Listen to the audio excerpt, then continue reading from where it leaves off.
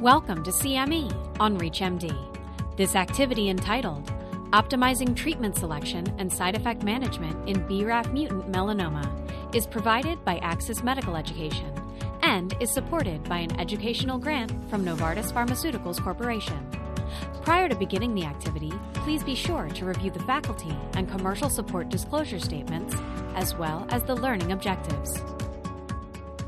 Hello and welcome to this educational activity entitled Optimizing Treatment Selection and Side Effect Management in BRAF-Mutant Melanoma.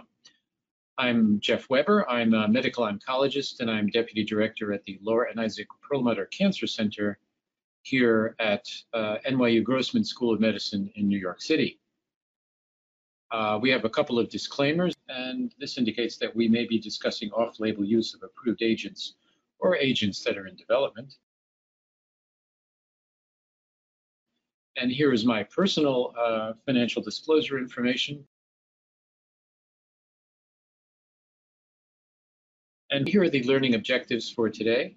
Upon completion of this activity, our participants should be better able to assess the latest clinical data for doublet and triplet targeted therapy and immunotherapy combinations to optimize treatment selection for and clinical management of patients with BRAF-mutant melanoma. Participants should be better able to integrate combination targeted therapy and immunotherapy approaches for the treatment of those patients with BRAF-mutant melanoma in order to optimize outcomes.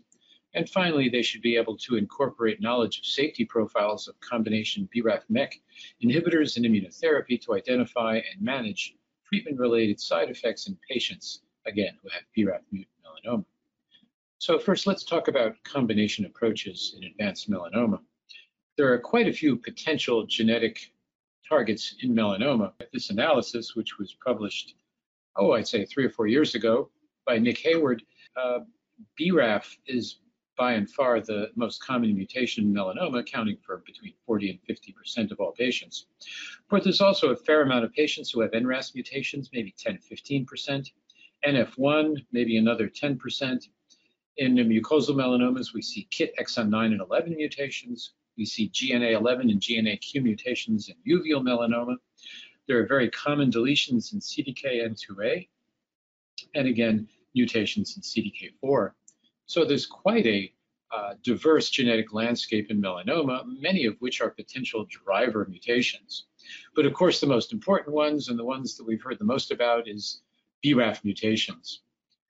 BRAF mutations, which tend to center around the 600 and 601 amino acid, are driver mutations. That is, they are able, when mutated, to drive the growth, proliferation, and metastasis of melanoma along the now familiar MAP kinase pathway, which goes from binding of some factor to a membrane-bound receptor, which then phosphorylates RAS, which then in turn phosphorylates RAF, which comes as ARAF, BRAF, and CRAF, which then phosphorylates MEK and ERK, and then makes its way to the nucleus to promote growth, proliferation, metastasis, and activation of melanoma cells. And you can intervene at various places along the pathway. Obviously, you can specifically block mutated BRAF. We have vemurafenib, dabrafenib, and encorafenib, 3 approved drugs. And then further down the pathway, you can block MEK. And now this is not mutated MEK, this is normal MEK. And we have drugs like cobimetinib, trametinib, and binimetinib that can block not only at the mid part of the pathway, but further down the pathway to hopefully do a better job of suppressing proliferation, survival, invasion, and metastasis. One of the first combination studies that tested a BRAF plus MEK combination was the so-called COBRAM study. This was cobimetinib and vemurafenib.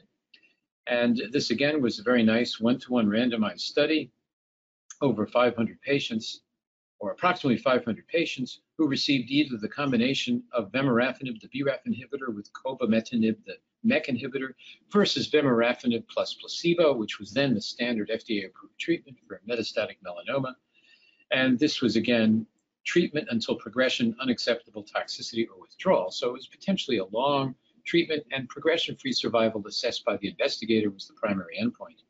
Well, I think you'd agree that the combination was clearly superior to single-agent vemurafenib in terms of progression-free survival with that nice hazard ratio of 0.58, and overall survival with almost as nice a hazard ratio of 0.7, reflecting a 30% decrease in the risk of dying over time, which was maintained over the first couple of years of the study, which again, in part, led to the approval of vemurafenib cobimetinib as treatment for metastatic melanoma. The long-term progression-free and overall survival data from this study are indicating that over time, while the curves for the combo stay apart from the single agent, they tend to move together as time goes on toward 5 years, and only about 15% of patients are free of progression at 5 years, although the median progression-free survival clearly superior at 12.6 to 7.2 months. If you look at survival, the curves do a nice job of staying apart over time up to 5 years. And it looks like about 31% of patients will be alive and hopefully doing well 5 years from starting BRAF plus MEK combination vemurafenib and cobimetinib. And again, it became clear early on that one of the most important factors associated with doing better or worse with combination BRAF-MEK therapy was disease burden as evidenced by LDH level. And having a normal LDH means at 5 years, 43% of patients are alive, a very modest 16% if your LDH is elevated, reflecting aggressiveness of tumor and tumor burden. COMBI-D was the next study. This, of course, was another large randomized study over 900 patients, and this was dabrafenib and trametinib, the BRAF-MEK drugs, versus dabrafenib alone, which then was an FDA-approved drug. And this, again, was a very large study. 900 were screened, over 400 were treated. And again, you were treated until progression, intolerability, or refusal. And in COMBI-D, the data for overall survival, which was the endpoint of that study, looked very favorable. Again, with relatively early follow-up at 2 years, a very significant difference in survival with a nice hazard ratio of 0.75, meaning the combination better than single agent with a 25% reduction in the risk of death. Then on the heels of that study, which was a moderate-sized study over 400 patients, came the larger randomized phase 3 study over 700 patients who got dabrafenib and trametinib. Again, early on, the first approved drug was vemurafenib, so that was the standard. And this, again, was a 1-to-1 randomization with survival as the primary endpoint. And at the second interim analysis of survival, this was clearly called a positive study. There's no question that there was improvement in overall and progression-free survival. If you look at all patients pooled together with dabrafenib and trametinib, looking at progression-free survival, you do a little better than what we saw in that prior study, but it's only about 19% at 5 years. And again, if you look at progression-free survival by LDH, if you have LDH at or below the upper limit of normal, you're at 25%, but it drops to 8% progression-free survival with an abnormal LDH. And again, looking at overall survival, you can do fairly well with, again, about a third of the patients alive at 5 years in both COMBI-D and COMBI-V. But again, if you have normal LDH, you're going to do better than if you have an elevated LDH. And if you look at the patients who have a normal LDH and few, meaning fewer than 3 disease sites, more than half of them are alive at 5 years, which again is a reflection of tumor burden, which determines the outcome significantly with almost all BRAF-MEK combinations. And again, if you think about who gets the most benefit, if you look at the patients with LDH twice upper limit of normal or more, those patients do very poorly with PFS of 5 months. But look at the patients who have a normal LDH and less than 3 organ sites, 24-month median PFS with a response rate of 83% and a CR rate of 42%. Those are the best actors. Those are the patients who are going to do the best with almost any BRAF-MEK combination, although these are data specifically for the pooled combination from COMBI-D and COMBI-V. And finally, the third combination that came along was encorafenib and binimetinib, and the Columbus study initially assessed the progression-free and overall survival for encorafenib plus binimetinib versus just encorafenib versus the then standard of care vemurafenib. And again, if you look at the initial data with modest follow-up in the range of 2 years published back in 2018, Looking at progression-free survival or overall survival, clear, nice difference with a hazard ratio for overall survival of 0.61, a 39% reduction in the risk of dying if you get encorafenib plus binimetinib, the combination, versus the then standard vemurafenib alone with a p-value of 0.0001. In the long-term follow-up of that Columbus study of encorafenib and binimetinib, interestingly, although the combo clearly starts out higher in terms of survival, the curves to some degree will come together of encorafenib, binimetinib, or encorafenib alone, although there was the potential for crossover. But clearly, versus just vemurafenib alone, either is grossly superior without question. You'd rather be on the combination, in my view, than vemurafenib or encorafenib alone. And again, if you compile all the data from phase 3 trials of BRAF-MEK combinations, the hazard ratios for progression-free survival, they're amazingly consistent. They go from 0.67 to 0.56 to 0.58 to 0.51. Very impressive, consistent data for superiority of progression-free survival for combination BRAF-MEK versus BRAF alone, usually vemurafenib. And for overall survival, again, amazingly consistent hazard ratios of 0.71, 0.69, 0.7. And for enco-bini, 0.61, actually somewhat the best survival, although that was the most recently done study. Again, if you think about the doublets, how do you choose between them? And dabrafenib, trametinib, vemurafenib, cobimetinib, and encorafenib, binimetinib are all attractive combination regimens. They differ by the number of pills. Dabrafenib, trametinib, the fewest number of 5. Encorafenib, binimetinib is 12 pills a day.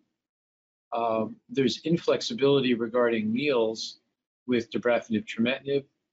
A little bit less inflexibility with vemurafenib, cobimetinib, and great flexibility for encorafenib, binimetinib. So it is a bit rigid with respect to taking the drugs before or after food for dabrafenib, trametinib. A little less rigid for some of the others, and no rules for encorafenib, binimetinib. And there's flexibility with dose reductions for enco and bini because you have so many pills, less flexibility for dabrafenib and trametinib because you have fewer pills. In looking at an idea that arose in mice, which is that you could give intermittent BRAF-MEK inhibition, which in a very nice article in Nature back in, I think, 2017 or 2018, it was suggested that if you gave a mouse intermittent BRAF-MEK inhibition, it worked much better than just continuous BRAF-MEK inhibition. And this was tested in a cooperative group study. Alan Agassi was the principal investigator. This was published in Nature Medicine. And unfortunately, giving intermittent BRAF-MEK starting with your survival from 8 weeks into treatment versus giving discontinuous BRAF-MEK, no difference in survival, median of 29.2 for each. The most overlapping survival curves I've ever seen, albeit in a small study, only a couple of hundred patients. But again, it did not appear that the mouse rule of the superiority of intermittent BRAF-MEK applies to humans. So again, men are not mice, and what happens in a mouse is not always going to happen in a person.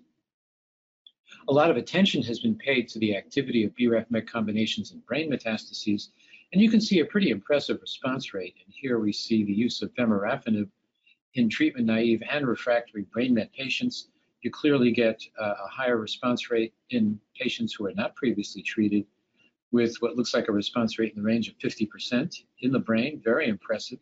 Less response rate in those previously treated, but still pretty significant. And again, if you look at the progression-free and overall survival, though, it is not as good as with those without brain metastases. Your median PFS, whichever way you do, whether it's previously treated or not previously treated, it's only about 4 months, very unimpressive. And if you look at the overall survival, instead of the median survival of 22 to 32 months seen with BRAF-MEK combinations in extracranial disease, your median is only about 9 months, whether you're previously treated or not with BRAF-MEK combinations. So again, not that impressive. And if you look at dabrafenib and trametinib, this was the COMBI-MB study in those with brain mets. This was a more extensive study where you had multiple cohorts, either no symptoms without prior therapy, asymptomatic with prior therapy, so those were the first 2 cohorts, all of which was in patients who had the V600E mutation, or patients who had other mutations who were asymptomatic, or patients who were symptomatic and generally required steroids. You figure that last group would probably do the worst, but in fact, with the use of dabrafenib and trametinib, if you look at the waterfall plots, the cohort A is the most common one, which was asymptomatic, no prior local treatment. You had a very nice response rate. Look at that outstanding waterfall plot.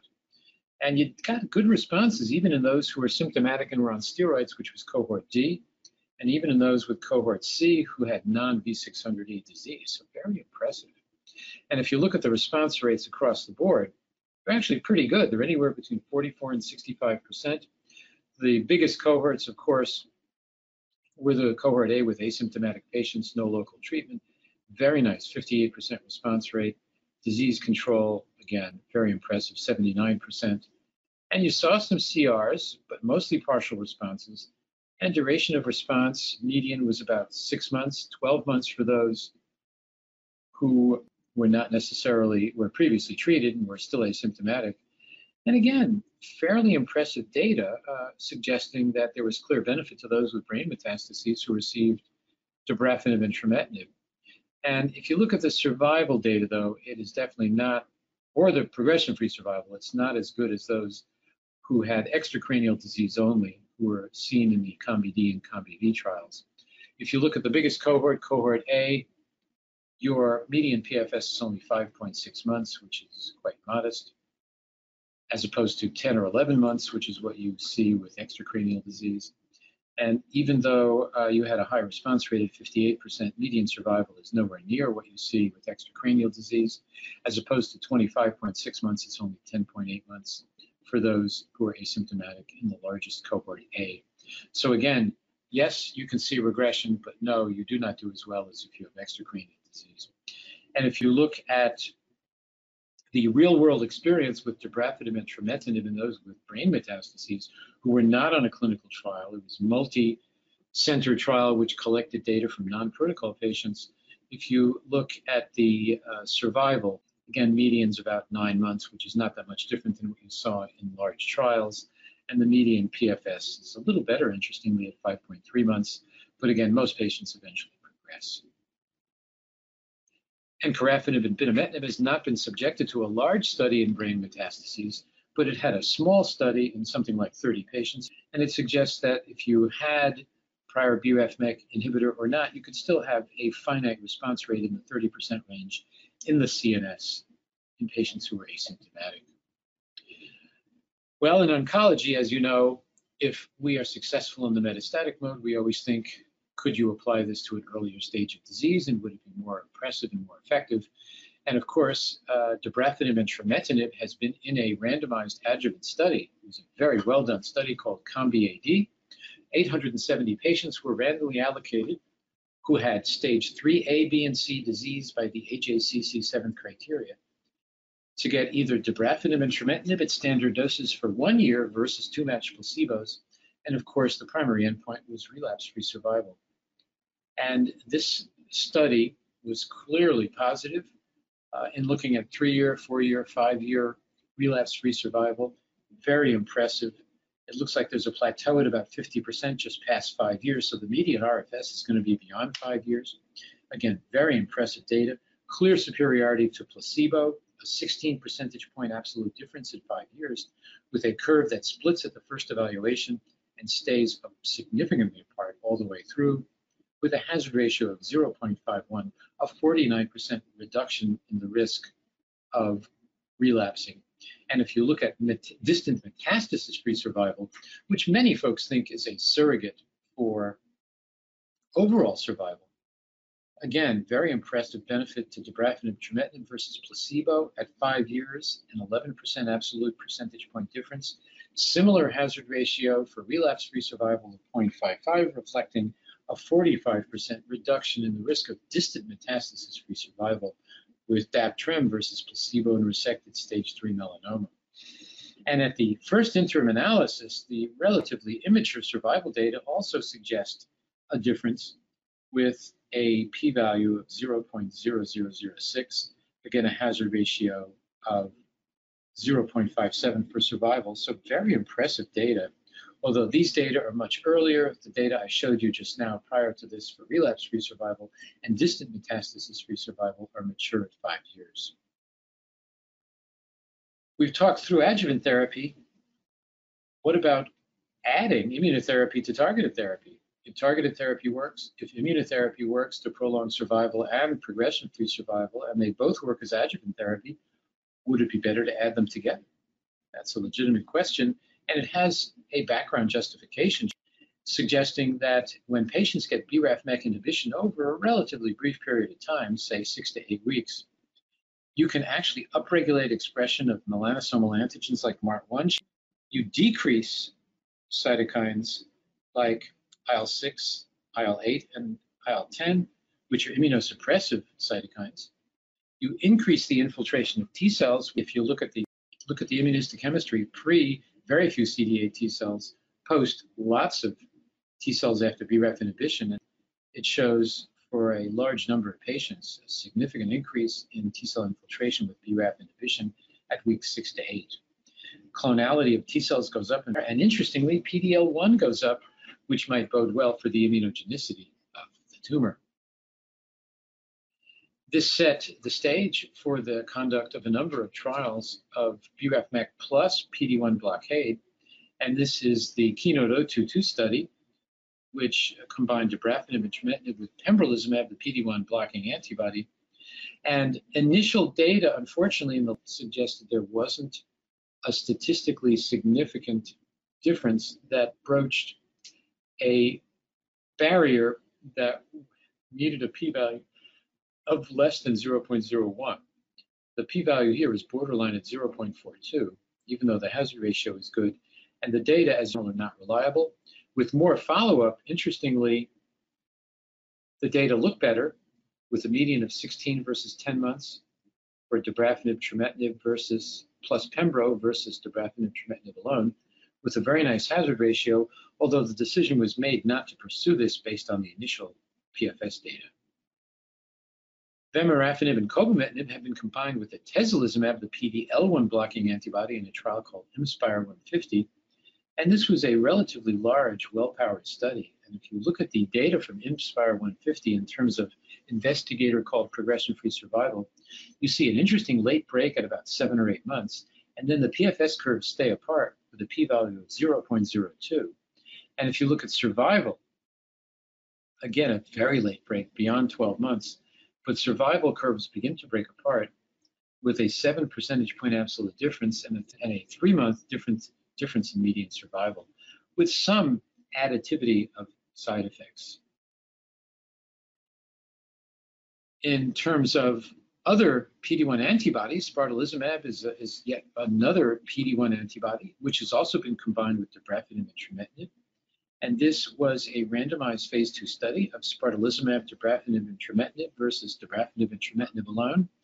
And if you look at the progression-free survival, again, they're different, with the triple combination better than the doublet, but the p-value is borderline, and it did not meet the threshold required for success. It's 0.042. It's just not quite good enough. And if you look at the overall survival, again, the curves at 2 years are very close, only a few percentage points apart.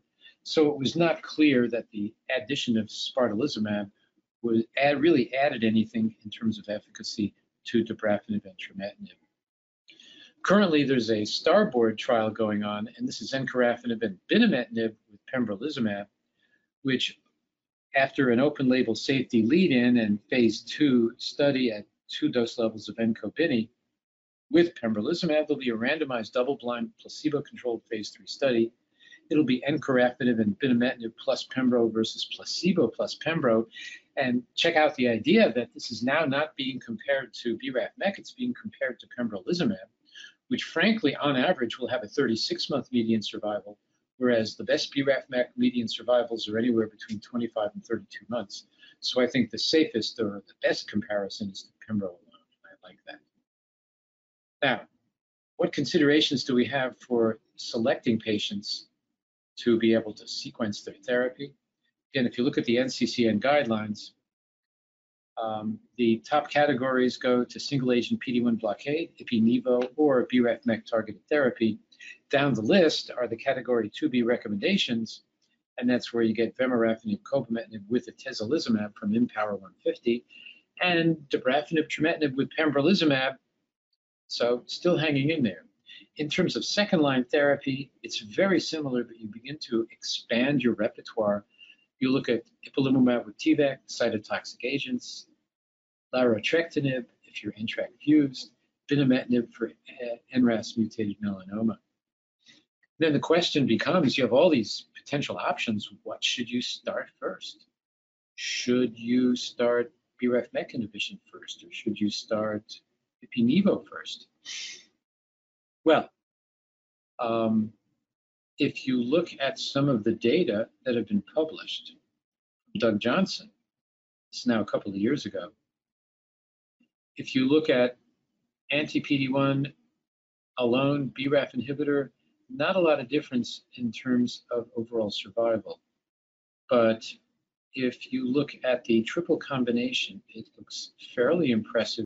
Again, that's BRAF inhibitor plus anti-PD-1, and that's BRAF then anti-PD-1. If you look at anti-PD-1 then BRAF, it actually looks like it's a worse outcome.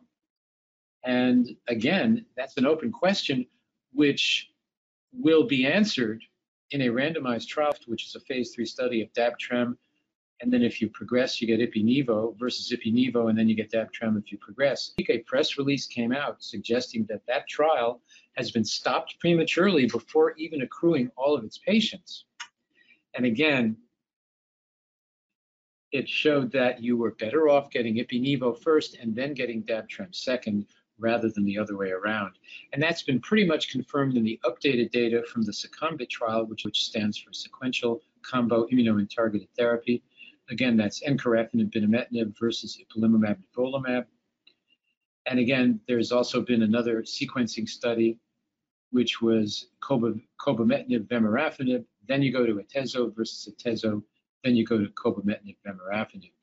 Now, not all those trials have matured. The SECOMBIT trial, which was the second trial that I described, shows that in terms of progression-free survival, things are very close. But we think that Arm C looks rather encouraging. But if you look at the updated data, the best data will end up coming from Arm A. So the initial data are shown with less than 2 years of follow-up. There's been more than 3.5 years of follow-up, and those data were just presented at ESMO. And it says that Arm A, which is you go first ipi-nivo, then BRAF-MEK, probably is going to end up being superior.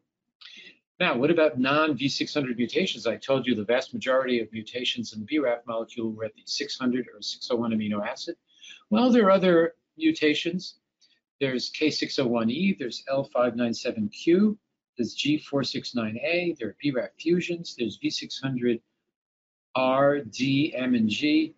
And it's predicted that they might be susceptible to BRAF-MEK inhibition, and very few people have actually tested that. And that was tested in a study that was published a couple of years back in the Journal of Clinical Oncology, and it was over 100 patients who had non-V600E or K mutations, which are the most common ones. And it had actually a modest number of non-V600, and the majority were V600KDR. You also have kinase activating mutations, that's L597 and K601. Then there are these so-called kinase dead mutations or kinase impaired mutations. And that's A598, D594, and G593, as you can tell, all in the same area. In looking at BRAF-MEK activity, there's very little activity in these non-traditional BRAF mutated patients to just single-agent BRAF. Single-agent MEK inhibitor is modest, but BRAF-MEK does have activity in the non-traditional mutated BRAF, K, D, and R, and also L597. When it comes to the fusion BRAF, that's probably only going to be MEK inhibition. BRAF inhibition probably won't touch that. And again, BRAF-MEK fusions are very interesting. It's a surprisingly common phenomenon that fuses the kinase domain of BRAF with the 5' end of another gene. And again, the kinase becomes constitutively activated, and the expression is, quote, controlled, unquote, by the promoter of the fusion partner. And again, not uncommon, and There's evidence that MEK inhibition should have some impact on this. This is preclinical work, and now it's been subjected to anecdotal clinical attempts. This is a anecdotal case published from Australia by Alex Menzies. It shows a patient with previously treated melanoma who had a BRAF fusion. And again, the fusion was in BRAF intron 10, and the patient got trametinib, MEK inhibitor, and they actually did very well. Real shrinkage of disease by week 6. Now, an important topic, of course, is identifying, assessing, and managing adverse events from these targeted therapies. We've heard a lot about immune-related adverse events from checkpoint inhibitors, but the targeted therapies have their own spectrum of side effects. Again, sort of is a compilation of dabrafenib, trametinib, vemcobi, so it's CombiD and CombiV for dap-trem, and it's Cobrim for vemurafenib, cobimetinib. If you put them all together, the three studies with the longest follow-up and the largest number of patients, you see that photosensitivity is a big deal with vemcobi, but pyrexia, chills is much more of a deal with dabrafenib and trametinib. And if you look at increased AST, it probably is a little higher with vemurafenib. And there are a number of other issues like headache, nausea, vomiting, diarrhea, alopecia, hyperkeratosis, and then the cutaneous squamous cell cancers or keratoacanthomas, which are probably not uncommon in either dabrafenib, trametinib, or vemurafenib, cobimetinib, but would be much more common with single-agent BRAF inhibitor. As you might expect, the cutaneous toxicity of these drugs can be pretty profound. The cutaneous toxicities of the BRAF inhibitor are often a cutaneous maculopapular rash. You can definitely get photosensitivity, and having practiced in Florida, I assure you that's a big deal. You get palmar-plantar erythrodysesthesia, which you see with some chemotherapy drugs. And these little keratoacanthomas, which are these annoying little things that appear on the sun-damaged areas of face and upper body and arms. And they look like little volcanoes, but those are early squamous cancers. And you can see squamous cancers too. You can also, with the MEK inhibitor, see this classic acneiform pustular rash. You can see fissures on the palms and the soles, which are really painful, and paronychia and nail dystrophy. And again, that's extremely annoying. The management of these side effects, well, if you have hand-foot syndrome, you use keratolytic agents. That's very time-honored, or thick moisturizers like petroleum jelly. For the photosensitivity, you got to protect yourself and use broad-spectrum sunscreens. For the rashes, we usually use topical or oral steroids and oral antihistamines. For MEK, it's either steroids or the use of topical antibiotics if it's that acneiform rash. And lastly, you can use tretinoic acid. A MEK-associated toxicity that can be extremely disturbing to patients are the retinal disturbances, serous retinopathy, which can certainly occur with BRAF-MEK combinations due to the MEK drug. And if you look at the ultrasound, you can see how the retina is lifted off its normal layers. Very impressive. And then you stop the treatment, it just goes away, and patients go back to normal. With dabrafenib trametinib, you get this classic pyrexia fatigue syndrome, and that can be very annoying. It can be morbid. It usually occurs in the first 1 to 2 months of therapy. It can last 9 days in the beginning and 4 to 5 days subsequently. There's no association with clinical benefit in spite of the urban legend that you've heard about. And you might get symptoms of fatigue with no fever. You might get fever with fatigue. And the way you handle it is you withhold the drugs. If the pyrexia is uncomplicated without symptoms, you don't need to go doing a full fever workup. And you stop the drug. Sometimes you give them a medral dose pack, sometimes you don't. But you restart drugs without dose modification, and sometimes you give 5 milligrams or 10 milligrams of steroids, hopefully every other day, as prophylaxis, and that allows patients to get through the regimen. You may have symptoms without fever. It may just present as fatigue, but usually fever is the sine qua non. In terms of surveillance recommendations for BRAF-MEK combinations to accommodate cardiomyopathy, which is a potential toxicity, you should probably do an ultrasound at baseline. And I repeat one at 2 to 3 months. I don't keep repeating them. I get an EKG at baseline 2 weeks later, and then 8 to 12 weeks later. CK elevations, we monitor with CPK. Dermatologic toxicity, I have all my patients see a dermatologist at least every 3 to 6 months. And you have to be on the lookout for the squamous cancers and the keratoacanthomas, and they should be removed.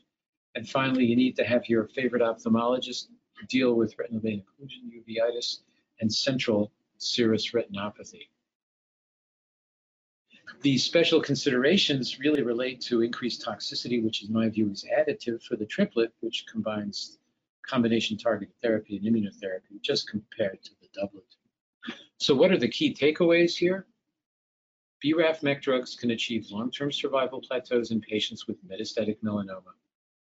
Triple therapy has superior progression-free survival versus the doublet.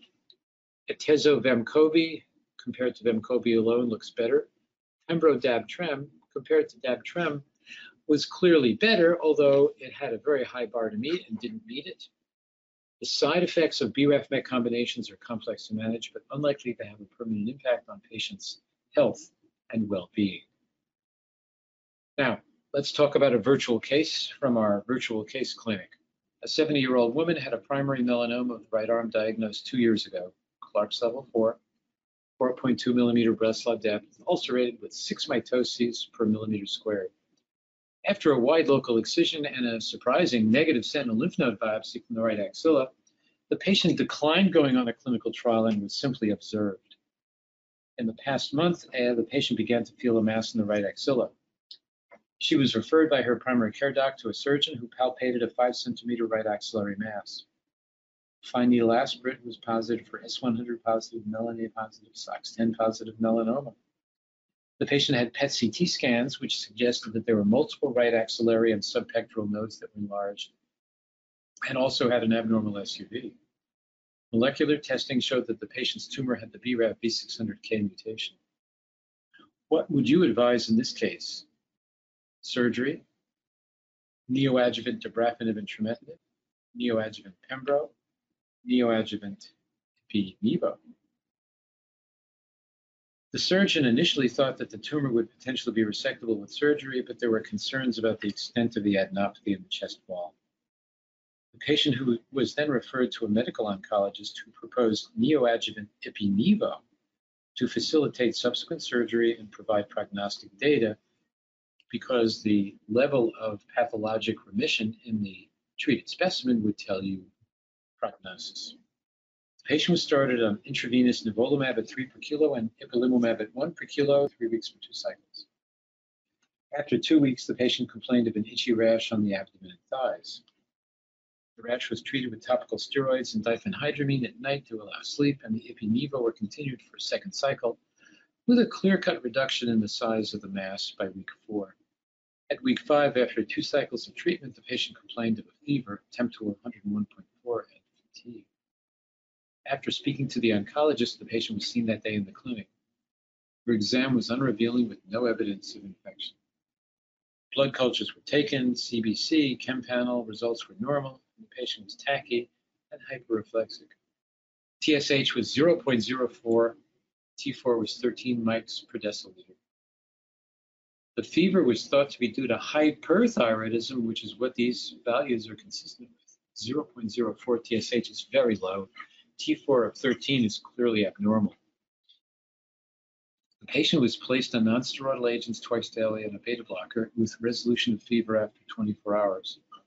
The patient felt much better and did well for another 2 weeks, and then had repeat thyroid function tests showing that the T4 had dropped to 0.4 and the TSH was now elevated. What to do now?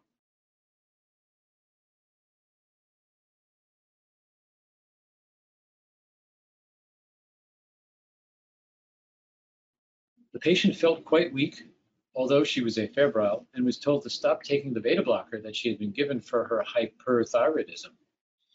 An ACTH and cortisol were drawn that afternoon, and the cortisol returned as normal, which gave the investigator the chance to start levothyroxine at 75 mics daily, orally.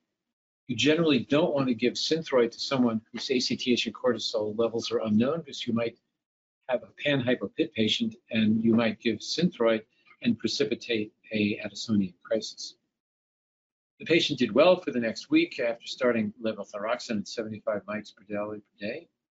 She had a reevaluation set of scans at week 7. The mass was slightly decreased in size on scanning with some heterogeneity in the contrast uptake.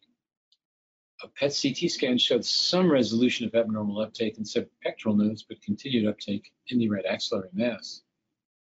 The patient was subsequently referred to surgery for right axillary and subpectoral node dissection.